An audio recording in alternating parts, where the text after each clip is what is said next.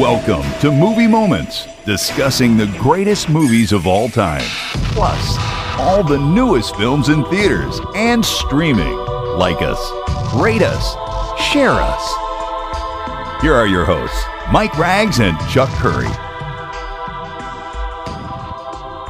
Hey, we are back with another edition of Movie Moments. I am Mike Rags with my good buddy Chuck Curry. Lots going on in this edition of the show as we inch closer to Halloween. We've got a special guest towards the back end of the show, and that's Matthew Lillard, of course, the star of Scooby-Doo and Summer Catch, and of course, the first Scream movie. He was one of the serial killers, spoiler alert. We'll talk to him about his new product he's got and his movie career as well, as Chuck got a chance to sit down with Matthew Lillard, special guest of the show, and we're going to go through the Scream franchise and sit down and go through the 6 movies. One just came out earlier this year. Of course, we can't forget about the TV series that popped up for a little while on MTV. We'll go through that. We'll go through some other movie news as well. But let's bring him in right now. It's our good buddy, Chuck Curry. Chuck, how you doing, my friend?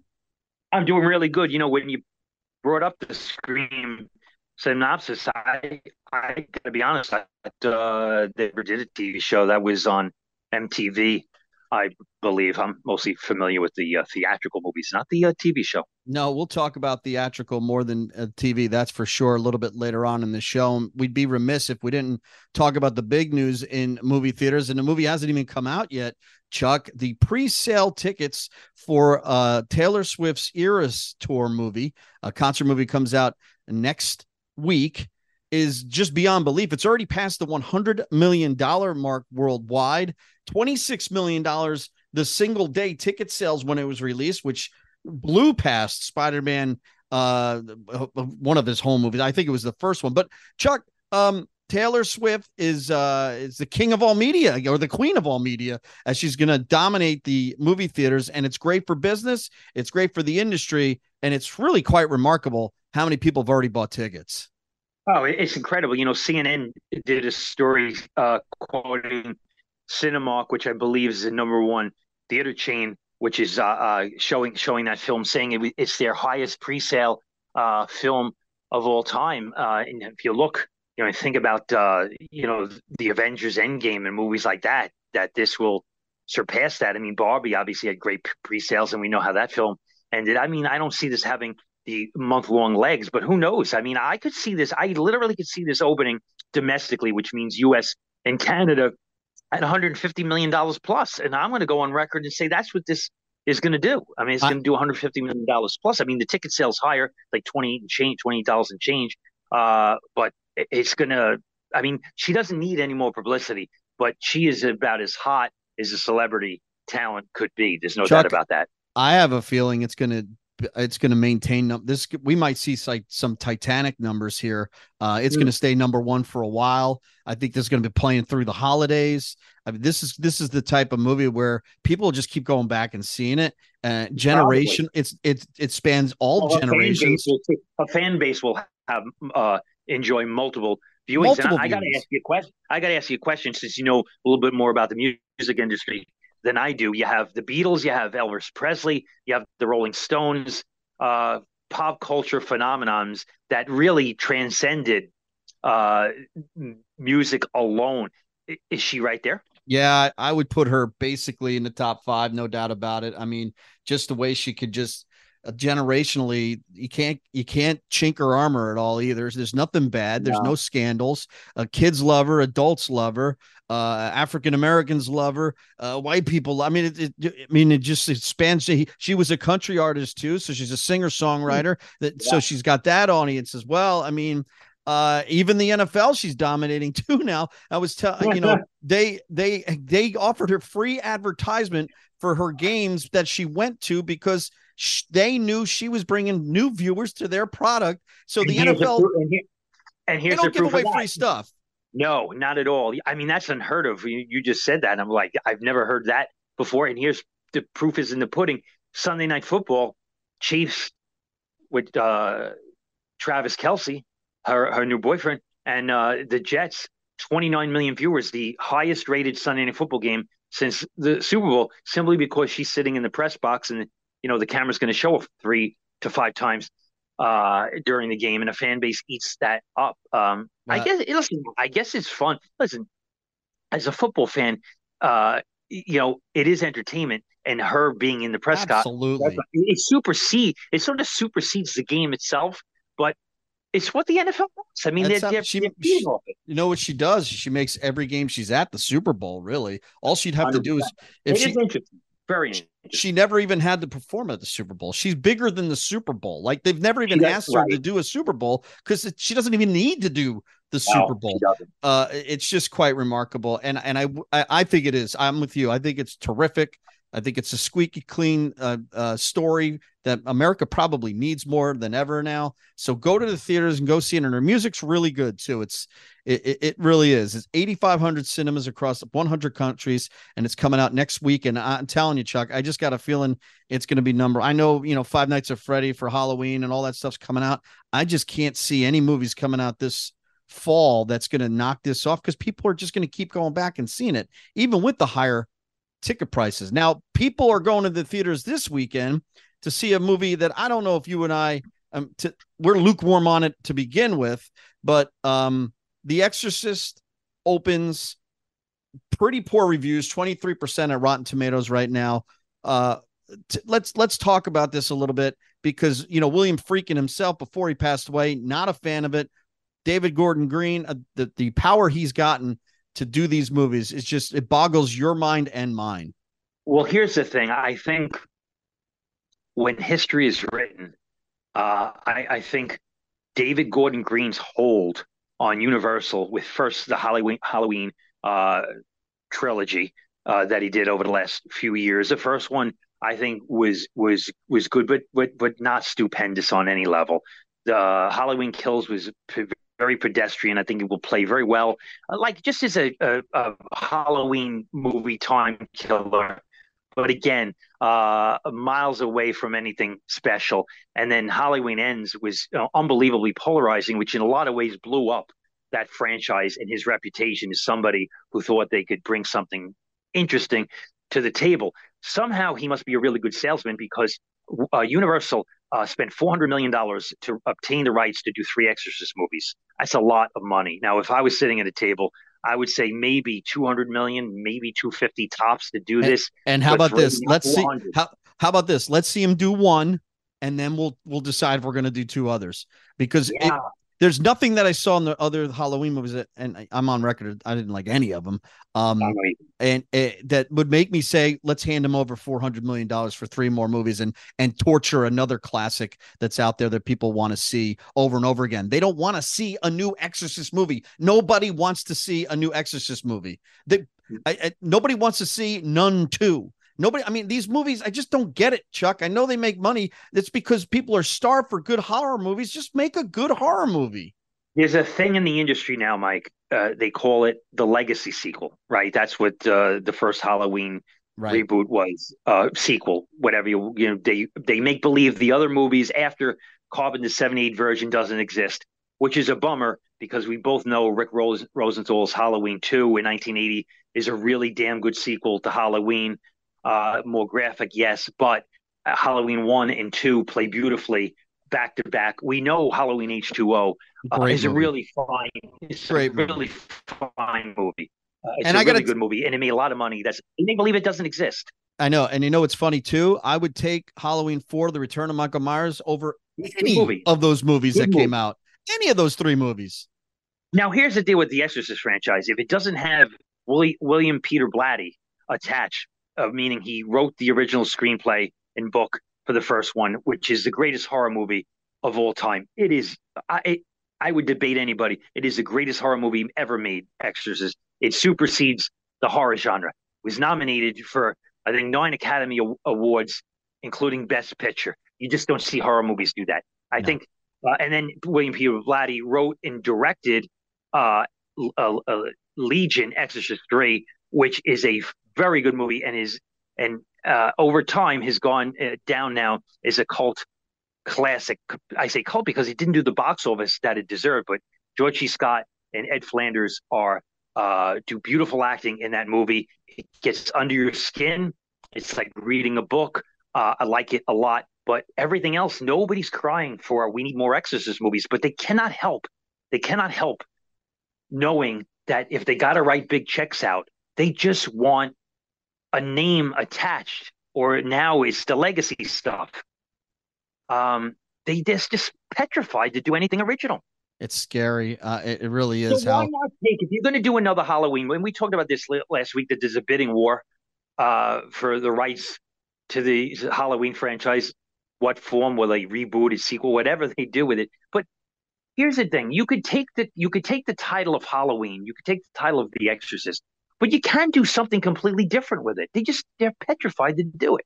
What's funny too is I saw coming out on Prime Video this weekend a very interesting Yeah. trailer of a horror movie, a slasher movie spoof. It's called Totally Killer. It's about a girl who goes back in time to 1987 and has to stop a serial killer.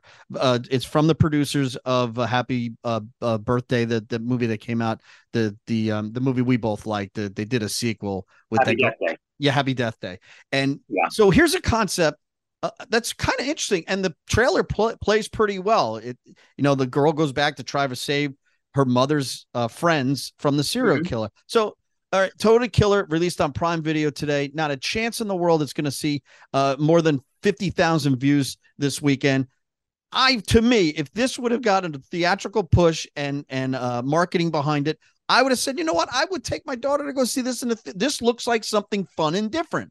No Right. publicity about it at all. It's buried on Prime Video, but yet, oh my gosh, there's two girls with their heads spinning and vomit everywhere. Exorcist themes playing. Ellen Burstyn pops up. This is what we're going to get all $400 million behind. And it's still it's still not going to perform at all. And it's going to get crushed next week. Here's the problem with 23% positive Rotten Tomatoes and a lot of hoopla of how a lot of people are so disappointed because they didn't try to do anything original. The problem is, yeah, it was tracking at like $35 million, but I think that tracking is going to go down based on these reviews. But it's going to crater like 75% week to week because you got Taylor Swift in its way off a weekend of bad reviews. It's a big problem. So people's forgotten Saw 10 came out last week. So on Monday, The Exorcist Believer will just be a figment of people's imagination that nobody's even going to care or see. Or would you rather make a movie like Barbie and really make an impact? I mean, that's what I don't get. When you're a movie producer and you're putting all this money into something, what are you doing? You can't turn a profit with this model that you're doing. It just doesn't make any sense. And to be in a board meeting where this gets okayed, it's mind-boggling. It's mind-boggling. I just found this out because I watched the trailer again. Five Nights at Freddy's, right? At the end of the trailer. Yeah. In theaters. And Peacock. Same day. Same day. When I saw that the other day, I got to tell you, Mike, I almost fell out of my seat. Yep. I go way beyond this.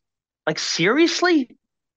Well, remember they did the same thing with Halloween, right? And the Halloween Ends, but it was COVID. You could argue, you could still say the COVID. We're not dealing with that now.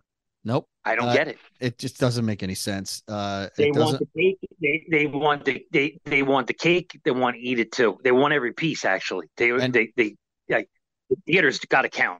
And I'm telling you right now, people would go to the theaters to see that movie too, and they're cutting their face. It just doesn't make any sense to me. It's disappointing. The industry continues to just kick themselves in their own groin. I agree. Chuck, let's move on real quick. I'm not a big movie career, but I did want to bring him up. He had popped up in a few movies and a few TV series. Dick Butkus passed away this past week, Thursday, 80 years old, the Hall of Fame, great linebacker for the Chicago Bears, who had a career in Hollywood. You can't deny, he was on My Two Dads, did 27 episodes of that show. He was in a couple of movies too, like Johnny Dangerously, and he would pop up on, The Love Boat and Fantasy Island and all those shows. So it was pretty, I mean, look, he's not really acting much, but you know what? I remember seeing him in Gus when I was little in that Disney movie. And I thought, oh my gosh, that's pretty cool. They got Dick Butkus to be in this movie. Listen, I think a lot of I think it's always cool when an interesting, likable athlete can transcend his sport and get into features and television. Yeah, it's a bummer. And then, Uh, he teamed up with Bubba Smith a lot in their career as well, right? They did a lot of stuff together. Correct. The TV, but the Miller Lite commercials. Uh, Mhm. Very likable, very approachable on screen. And it is a bummer. 80 years old. He was in Gremlins too, right? He played himself in Gremlins too, I Yeah, he believe. did. He Yeah. did. What other movie news you got? I forgot to touch on this last week, but James Cameron was at a convention and he surprised the crowd and did a screening uh, uh, of the Abyss off a DCP, and he stated that there's a 4K transfer and it will be dropped soon on Blu-ray and streaming, which I think is great news because The Abyss from 1989, a big movie, a terrific film, especially the special edition, which is the only version you should watch, has not been able to, I've not been able to watch this on a streaming service. It's never been on Blu-ray. It's hard to find on DVD. It was made many, many years ago, I think, at a 4:3 aspect ratio. But I've been waiting for decades for a high definition version of Cameron's The Abyss from '89. It really has become a forgotten movie, Mike, and I don't know why. It makes no sense, but I'm happy It with this doesn't. news. It was big news back in the day too, right? 1989, and he released a version on Laserdisc that kind of blew up the Laserdisc market for a little bit. Yeah, and I still have. You know, when I heard this in retrospect, I was saying to myself, it stars Ed Harris, right? Who's awesome in this movie. But Ed Yep. Harris, primarily in his career, has been a great, one of the best character actors of all time. I think that was probably his first forte as the lead, almost like Gene Hackman in The Poseidon Adventure, the lead in an action movie, right? Sci-fi action movie. And he's great. I don't really understand why the Abyss has been forgotten for decades, but Well, good I think, news. yeah, it's real Hopefully good news. we'll get I a can't chance wait. to. Yeah, I can't wait to see the extended cut. And I've talked about it often. It took a 3-star movie and turned it into a 4-star movie. If you've never seen Yeah, that great. extended cut, it's just a completely different last 45 minutes, and the whole tone of the movie changes dramatically on that one. Just the cuts he made at the end.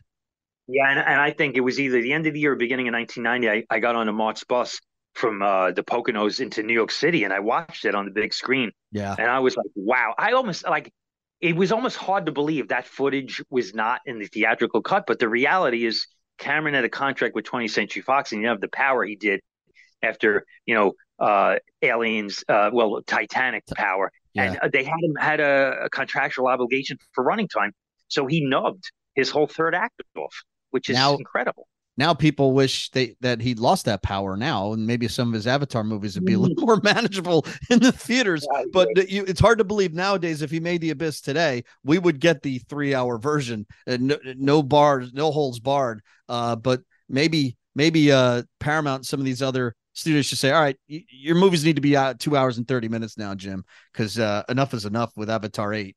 Yeah, I agree with that. Here, a couple other ones. It was announced yesterday. Universal Pictures has greenlit a Martin Luther King Jr. biopic, directed by Chris Rock. Is based on Wow. a specific novel. Rock will not only direct, Mike, but he will produce, and Steven Spielberg will serve as an executive producer. This must be a really good, interesting novel that he has obviously passionate about and pitched Universal, and they've agreed to finance this project. One other thing, Kevin Costner, his new Western Horizon, an American story, will be 4 movies, with the first 2 films being released next year, 2 months apart. I mean, that's, I guess, why Costner soured on the success of the Yellowstone TV show, because I guess he had a passion to do uh, these westerns theatrically. Very interesting. Very interesting. And it's going to be interesting to see what happens with that series now too, because it feels like if he's not on it, I mean, what are we doing here, right? I mean, I love that show, but I Well, couldn't I mean, imagine it. if Matthew McConaughey does come aboard, it'll be a little different. Hopefully, they won't kill Costner's character off. I don't think and then maybe they could sort of make amends where he comes back at least occasionally. I don't know how Occasionally. that Yeah. will work. Yeah, we'll see. By the way, you get a chance. Yesterday, they released a trailer. Miramax released a trailer to The Beekeeper, which is a revenge actioner with Jason Statham, directed by David Ayers, who did Suicide Squad and Fury. I got to tell you, Mike, it felt so equalizerish. Like I enjoyed the hell out of watching this trailer. If you get a chance, Yeah. give it a whirl. The It's movie funny you comes say out. that. I want to see that, and I also saw a great trailer too for the Netflix movie "Leave the World Behind" with Julia Roberts and Ethan Hawke. It's a Oh, cool. it's kind of a it's What's it a about? it's a disaster movie, end of the world type movie. You should go check it out. It's really over the Really? top. It's like, and again, you watching it and you're like, what? I mean, why isn't this a Thanksgiving release in theaters? And it's so frustrating because some of the special effects and what you see is like, wow, this would play awesomely on the big screen back in the 80s. But check it out. It's really good. Kevin Bacon's in it. Mahershala Ali's in it as well. It looks like a real good thriller action, end of the world type movie. So we'll I check it out. I got Matt, a by the way, couple more Matthew things. Lillard coming up in just a little bit, and we'll talk some Scream movies. What else you got here as far as movie news? I well, I just saw that Elizabeth Shue birthday as we speak, 60 years old, almost hard to believe. Elizabeth Shue, Ali from The Karate Kid, co-starred opposite Tom Cruise in Cocktail, leaving Las Vegas with Yep. Nicolas Cage. I'm glad you Uh, brought that up. Oscar Obviously, nominated. yeah, obviously a huge film in her career. It was cool to see her do an appearance on Cobra Kai. I've always been a big fan. I think she's tremendously likable, appealing. I wish her nothing but the best of luck. Yeah, I liked her a lot. Better career than her brother, that's for sure. But I did like. I mean, she's in that new show. She was in that show that was on Showtime too about Uber. She played the mom in that too. She's good, always good. And you're right. You can't do a Cobra Kai reboot without having her pop up. Allie with an eye. Definitely needs. You funny. You bring up the leaving Las Vegas and what it meant for her career, but it's not really like her career took off after that. Chuck, it wasn't No, like no, she never got it wasn't like she was the Emma Stone of her generation. It wasn't right, like right. or Jennifer Lawrence where the A-list scripts landed on her desk right away. I mean, she probably had to fight tooth and nail to get every part that she had, but very likable person. Just a couple this week in movie history is October 4th, 1962. Doctor No premieres in theaters. The first forte on the big screen of 007. Sean Connery was the star. Who would have thought 27 movies later? There's been some rumors. I just think they're rumors that Chris Nolan has serious interest in directing Oh my God, that'd be the awesome. next James Bond movie. But here's the thing: there's been a lot of fan talk about let's cast Henry Cavill as 007. I got to tell you, I would do it. Like if I was running the I would show, love that. I think he would be perfect because he has a huge fan base. He was discarded as Superman. Obviously, he should have did more than just the Man of Steel solo Superman movie. What a botch up job at DC and Warner Brothers. He would be a good. I would cast him as 007. I I really would would. too. I would absolutely do that. He's good looking. He's young, and just some energy into it. And look at the fight scene in that Mission Impossible movie Oh, with it's Tom great. Cruise. It's incredible. It's absolutely incredible. I'm a fan. Henry Cavill. Here's one. October this week in movie history, 1978. Midnight Express Oh is wow. released in theaters. Alan Parker directs. Oliver Stone wrote that screenplay. Uh, Brad uh, Davis, star. Yeah, Brad Davis was the star. What a unique actor he yeah, was, right? yeah. He passed away They of don't. AIDS a little bit If later I on. said Yeah, yes, they did. If I said to you, Mike, they don't make movies like Midnight Express I got to. anymore. That was one of those movies I watched on HBO maybe 80 times Yeah, when I was young me because too. it Me kept too. playing it, and it was such a great movie. And I got to tell you, back then, I remember so many people in my neighborhood would say same thing. They'd watch it on like HBO, and they would say, "You see that movie? What Yeah, a great movie!" I remember like the word of mouth, like people being like, because this is an intense, it's a hard hitting movie. It's not it, for the, it's a hard R movie, it's a tough but watch. Yeah, it is a tough watch because even Brad, he's not the most likable character. He's just in a horrible position. But what a terrific movie. Yeah, I loved it. A great revenge movie too. It really plays in a lot of levels. And yeah, Oliver Stone, obviously a part of it. A true story too, based on a true story. I got one Yeah, more. crazy stuff. This week in movie history. You keep saying you got one more, and then there's like three more. You know, How many they you keep got for popping real? in. So what they I got just two more. popping up in your head? I got two more. And he's got This two more now. They keep this growing. no, actually, I got three more. This week in movie history, Boys from Brazil, 1978, opens in theaters. I always found that to be a really interesting movie. It's flawed. It's not perfect, but two of the greatest actors of all time, Gregory Peck as a Nazi, and Laurence Olivier as a Nazi hunter. Yeah. I saw it. I think my mother took me as a little boy to see that in theaters. I always remember the Doberman Pinscher scene Yep. at Yep. the end. Right? So That's a you're good telling movie. me Midnight Express and Boys from Brazil were released on the same weekend? Is that what you're Yeah, telling me? same. Okay. Yes, same week. Yep, Okay. same weekend. All right. So Amazing. what else you And got? I got one more. 1984, October 5th. Teachers is Oh released in wow, yeah. theaters. I saw that movie about 7 times in the theater. It played at the Avenue Movie Theater in Brooklyn, New York. A lot of people in my neighborhood would go back to see that movie. I love it. It mixes tones from dramatic, right, and has a lot of social poignant commentary with wacky comedy. But I love Nick Nolte. He was going through, some rough periods, patches in his life at the Yeah, time. He looks a little haggard, to say the least, on screen, he but does. he's terrific. Phil Beth Williams is really good. Ralph Macchio is in the movie. Crispin Glover, Morgan Freeman, Lee Grant. What a cast! Alan You Parker directed that you movie. you It's a good forgot movie. about Rieger. Rieger's in it. Judd Hirsch. Very Yeah, good. and he's great. Exactly. Yeah. He's everybody in that The movie. the Is, movie should have been better with all the it should talent. It should have been. It's good, but it it should have been better. because what it does is it wants to be one thing, one frame, and Yeah. another the next. Yeah. Having said that, uh, it has a lot of good messages about the public school system that I thought were pretty interesting. Haven't And I still think it's a good movie. and I haven't watched it in a while. I wonder how well it holds up now, considering what we're going through. No, it holds up pretty well. Yeah. I watched it. It holds up pretty well, I think. Coming up, we got Matthew Lillard will join the show. Chuck had a chance to talk to the Scream star in a bit. We'll talk some Scream in a second, but get me back in the theater this week, Chuck. Pick a year we're going to go traveling in. Any year? Well, in the 80s and 90s. Let's make it fun. Okay, we'll go with 87. 1987 this year. This week in 1987, we had. All right, here's your new movies. Cult classic Near Dark comes out this weekend in 1987. Cool. Nobody was going to see that. Like Father, I caught that on DVD, but yeah, that's a good movie. Like Father, Like Son comes out, Chuck.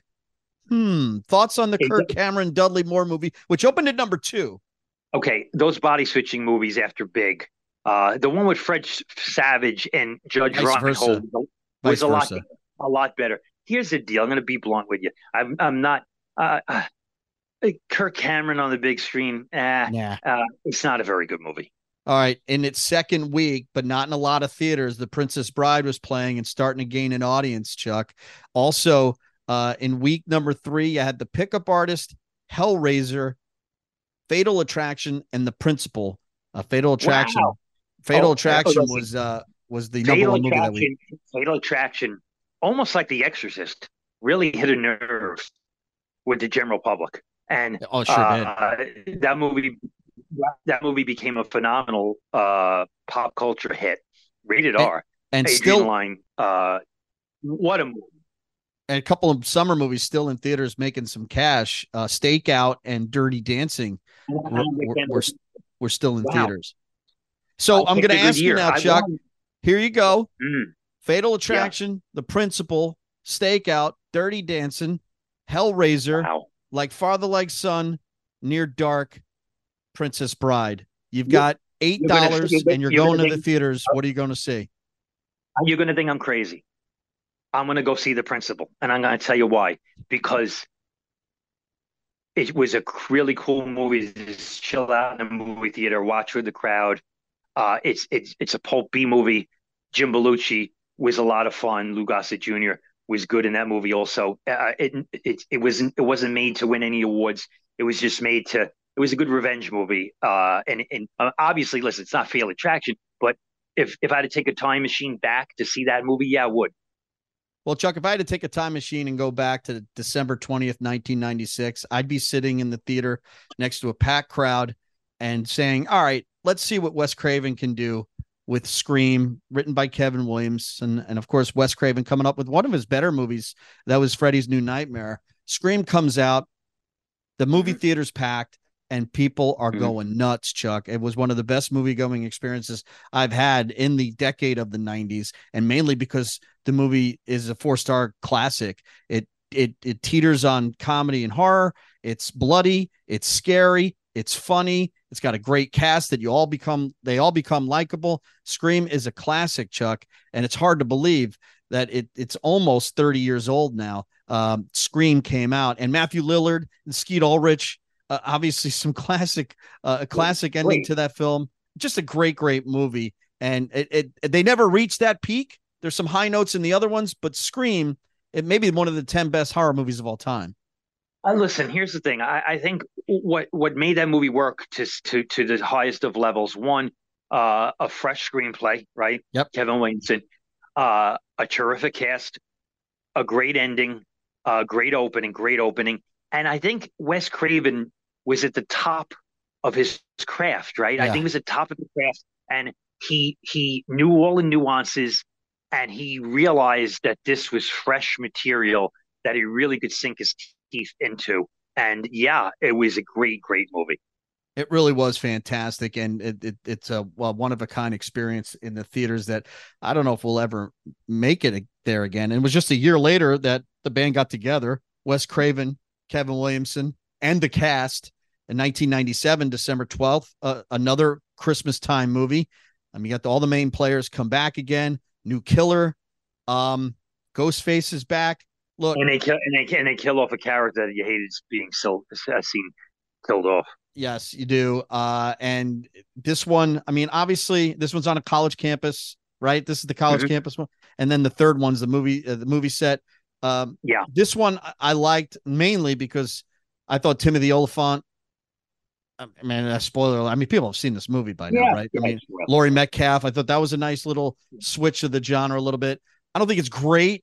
I think it's scary, and it's fun to see familiar faces playing it's pretty an assembly line horror movie, but everybody's back. There's no reason not to like this movie. Here's the thing. Okay, I'm gonna have a different opinion. I think this is just as good as the original film. You do? I Yes, can't I go do. that. I can't go that far. But here's the difference. When I walked into the theater to see Scream One, like I didn't know what I was gonna see, right? Scream Two is a lot more hyped. So it was a different experience. But I do think that those characters are so well written and you like them so much. But that is true. And it was still fresh. Like, who's Ghostface is still fresh. So I really did like this movie just as much as the original film. I actually think in terms of horror movies, it's one of the best sequels of a franchise horror ever, man. I really like it a lot. Unnecessary kill though in Scream 2. It just Yeah. that's a downer, and I don't know if I recovered. Maybe that's why I'm not as high on it as you, because it's Maybe. unnecessary. Scream 3, on a movie based about making the movie that the movie was based on.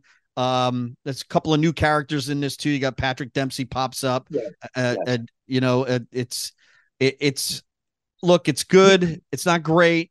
I agree. Terrible haircut for Courtney Cox. Very distracting in this film. Parker Posey's pretty good in it, Chuck. In a different kind of role for her.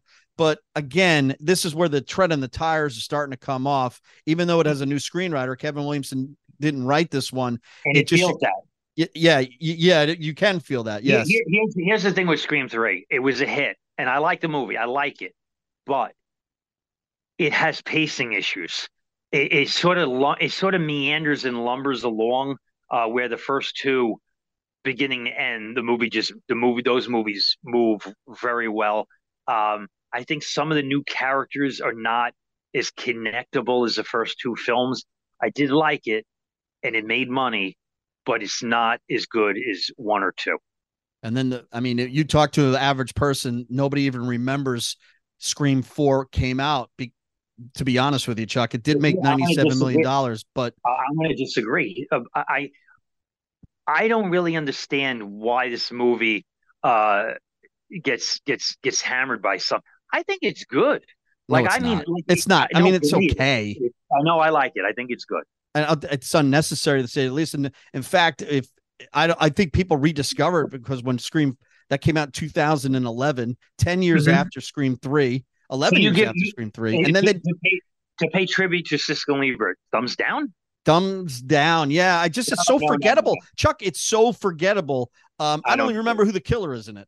I don't remember who the killer is. And I just rewatched it not too long ago because I watched all the movies together. It's just to me.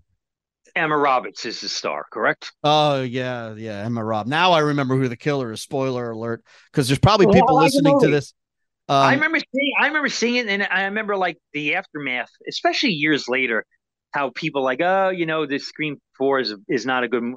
I don't see it that way. I think it's good. Now I will tell you, I enjoyed Scream, the actual Scream 5, which came out a couple of years ago. I thought the new cast members were very good, including Jenna Ortega, who plays Wednesday, and her sister. And I thought Jack Quaid was good, Dennis's son. I thought the old cast coming in now again has unnecessary kill in this movie, but it's scary.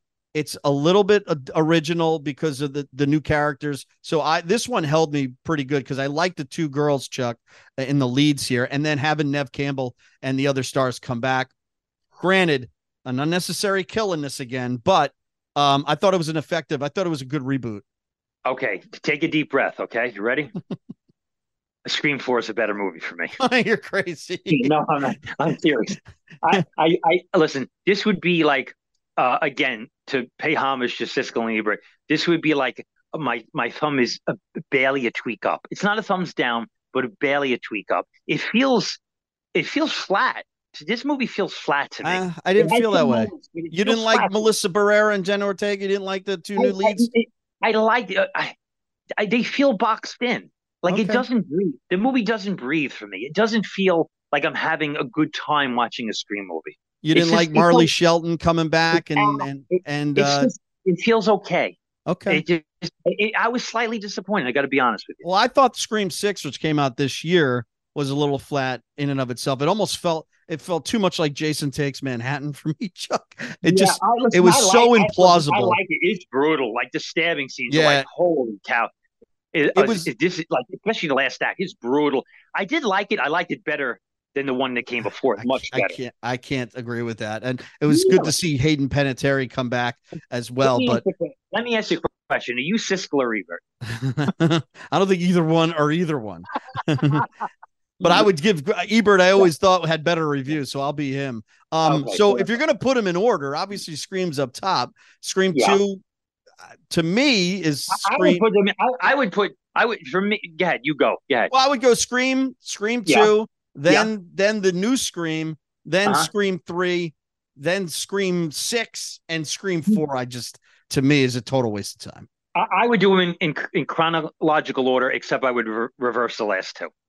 Well, Matthew Lillard's only in the first one, and his career took off, Chuck, because I got to tell you, we talked a little bit about it last week. I think he's very appealing on screen in mostly everything he's ever done, and whether it be Summer Catch or Scooby Doo as Shaggy, he's always good. It's just he seems like he's Matthew Lillard, right, on the screen. That's who he is. And listen, he was in The Descendants. He was in Trouble with the Curve.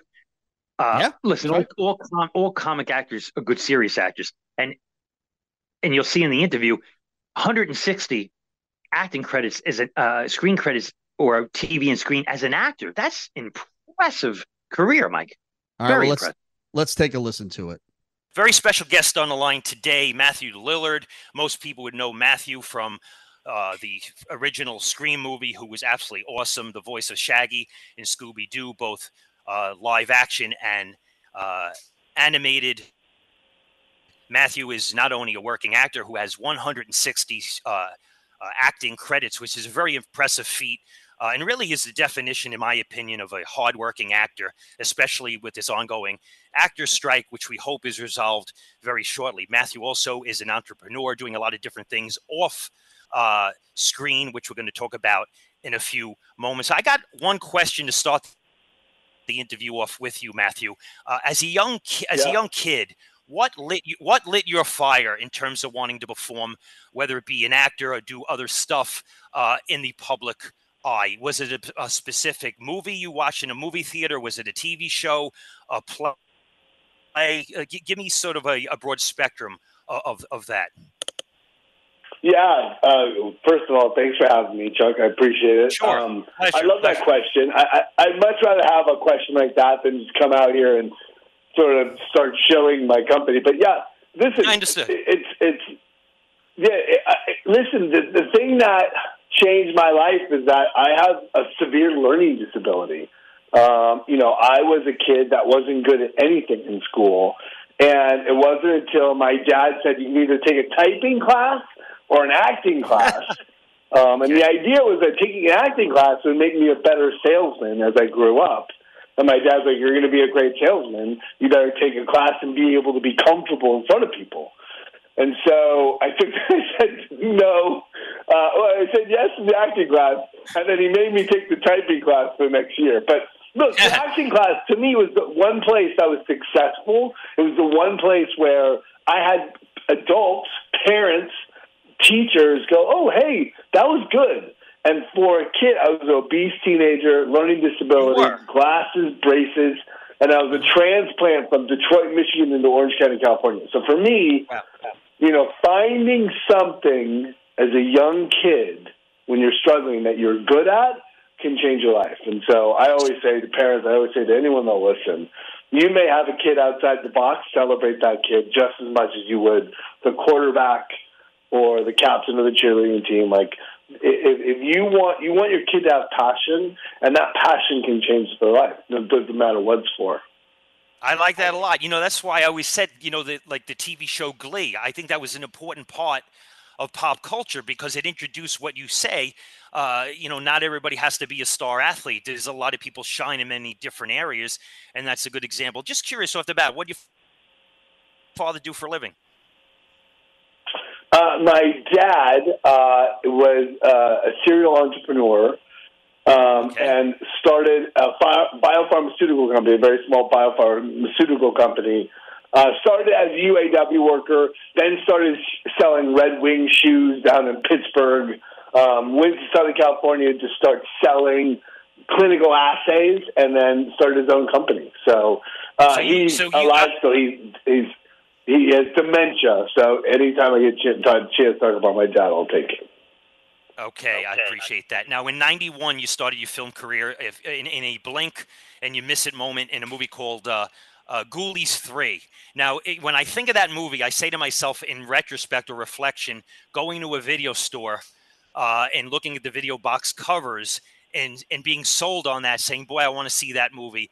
And before we get into the main topic, which is your entrepreneurship and your current project, which I think is really cool, just give me a reflection on the way the industry as a whole and the culture has changed from that point in your life, 91, people walking into a video store to rent a movie like Ghoulies 3, which I think is super cool. Boy, oh boy, Matthew, do I miss that day, to now we have streaming. The industry's changed dramatically. Now, we're not going to speak specific films that you might be in to promote because it's against the SAG rule, but just give me in your initial thought on how quickly the film industry has changed in the last 3 or 4 years, because I'm an entrepreneur myself, and I help run a nonprofit movie theater, own a few ice cream parlors and a smoothie shop.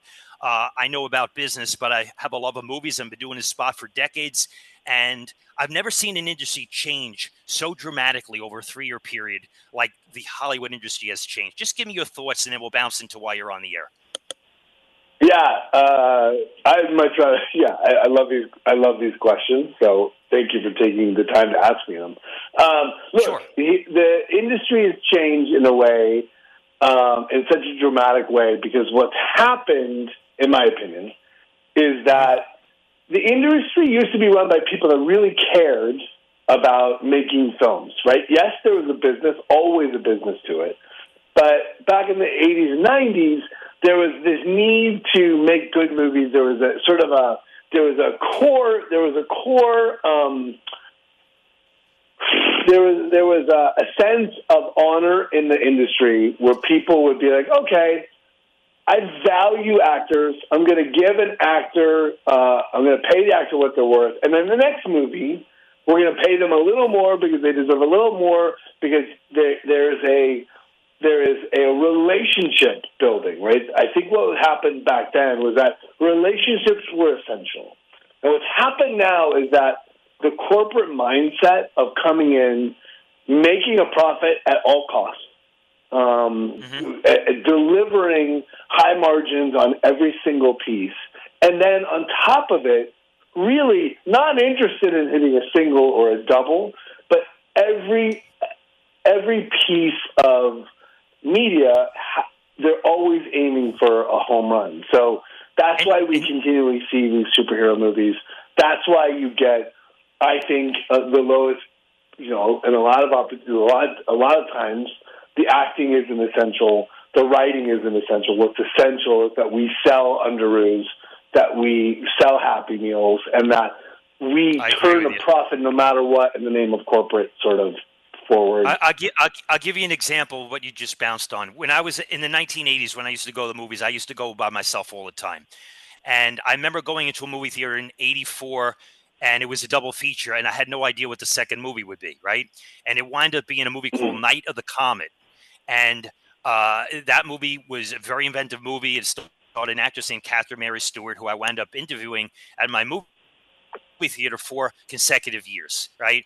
And I say to myself, and I reflect, movies with imagination, movies that had love from both cast and director, like that film, like a lot of the stuff produced in the 80s and 90s, is not made anymore. And if you look, and I've brought this up, I think somewhere along the line when the Avengers Endgame made almost $2 billion worldwide, I think a lot of people in the industry said, hey, we only want to make movies that make $1 billion.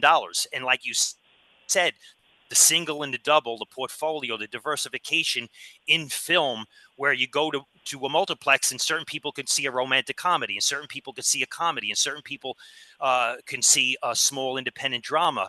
And then if you want to see superhero movies, and I like superhero movies, I love Batman, but I don't want to see every movie a superhero movie, because the people in the industry who were supposed to be asleep at the wheel and supposed to be smart and knew what they were doing drove the car down a very bad road. And I think the industry is going to have a hard time recovering.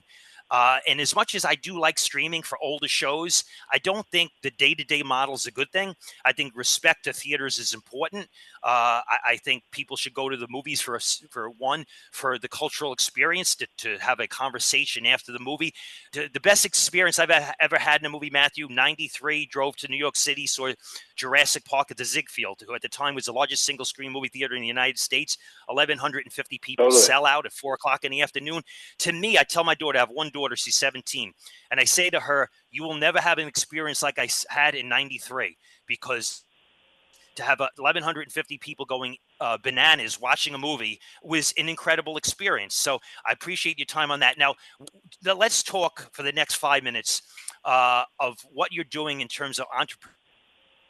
I know you're a big tabletop fantasy guy. You have a new whiskey line coming out. The two have been merged.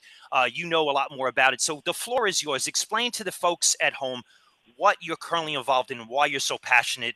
And I wish you the best of luck on this. Go ahead. Thanks, man. Yeah.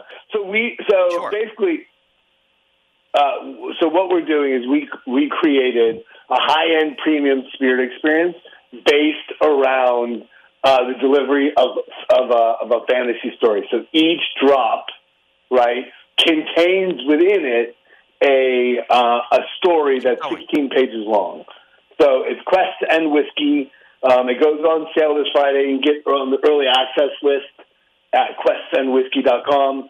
And hopefully, I know we're sort of running out of time here, but the idea is to. Oh, sorry. Sorry. It's all good. It's all good. No. Okay, yes.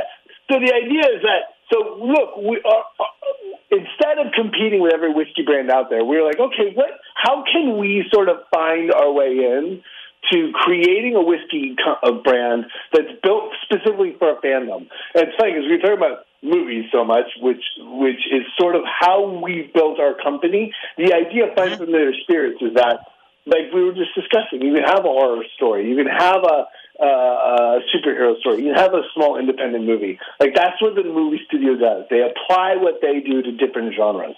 So what we're doing at Find Familiar Spirits is that we will continually build high-end premium spirit experiences based on fandoms. So finding fans where they're at and building something highly bespoke. So it comes with a story. It comes with a piece of lore or legend. It comes with a premium spirit. So we're not just picking up, swill and turning the highest profit margin we can. We're going out, we're investing in incredible whiskey. We're investing in incredible storytellers. So Quest Whiskey has 16 different bottles spread out over 4 years. Each one of those bottles, each one of those drops has a character associated with it. So the first four are Paladin, Rogue, and then you have a Warlock, and then Dragon. And so each one of those has a different flavor profile, and it continues the story, right? So our first one's Paladin. It comes out, we go on sale this week, which is nerve-wracking. But it comes out, and there's the story opens up with Saren of the Pit. That's her name. She's a paladin of this god Ingsa, and Ingsa is, and Saren is in this battle to win her freedom, and that's where we meet the character, and then from there we continue on this journey. But each bottle has a different flavor profile that's based on the character and what's happening in the story. So it's the same thing we were talking about with creating something for fans and creating something that has passion behind it, that isn't about turning a profit. It's about delivering on an experience, and that's what we're trying to do with Find Familiar Spirits and Quest Send. Very good. Now, last question for you. It feels like you're re-energized. It feels like this is a new plateau in your life. The last question I have, the difference between what you're doing here as an entrepreneur versus a working actor in terms of the energy it takes, the excitement, and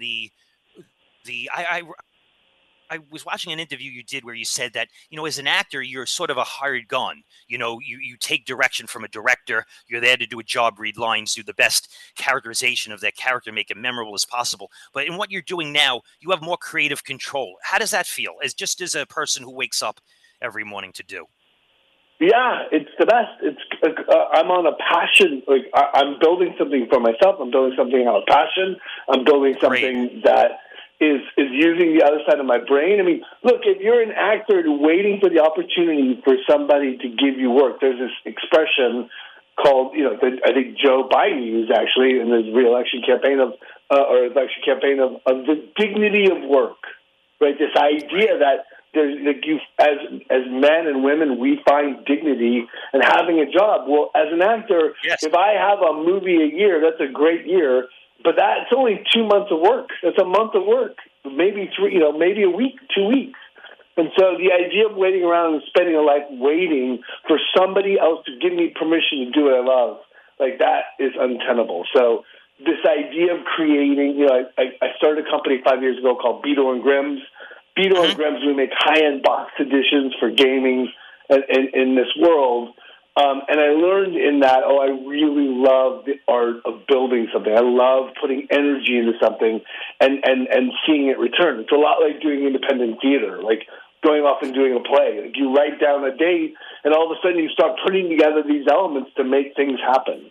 And so this idea of being able to do that here with Quest Send and Find Familiar Spirits is couldn't be more rewarding. Very good. And is there a website that fan base can go to learn more about this, Matthew?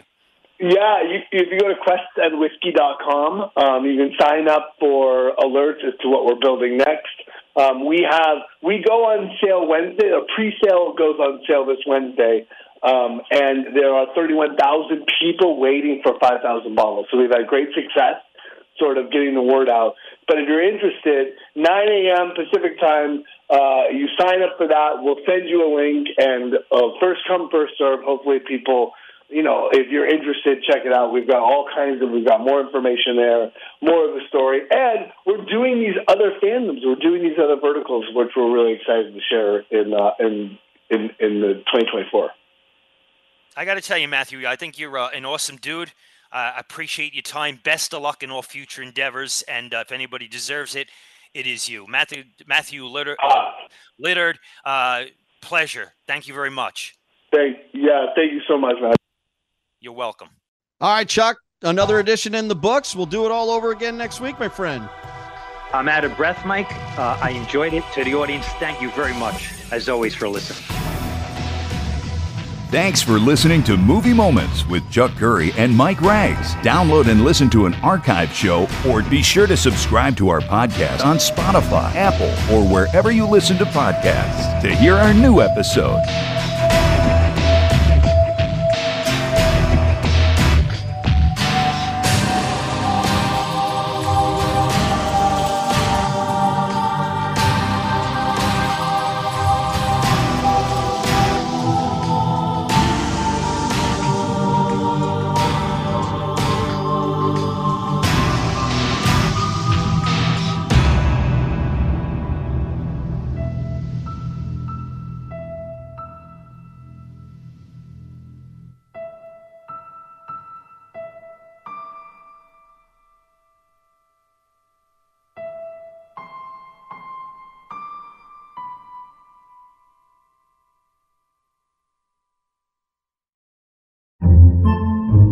Podcasts by Federated Media.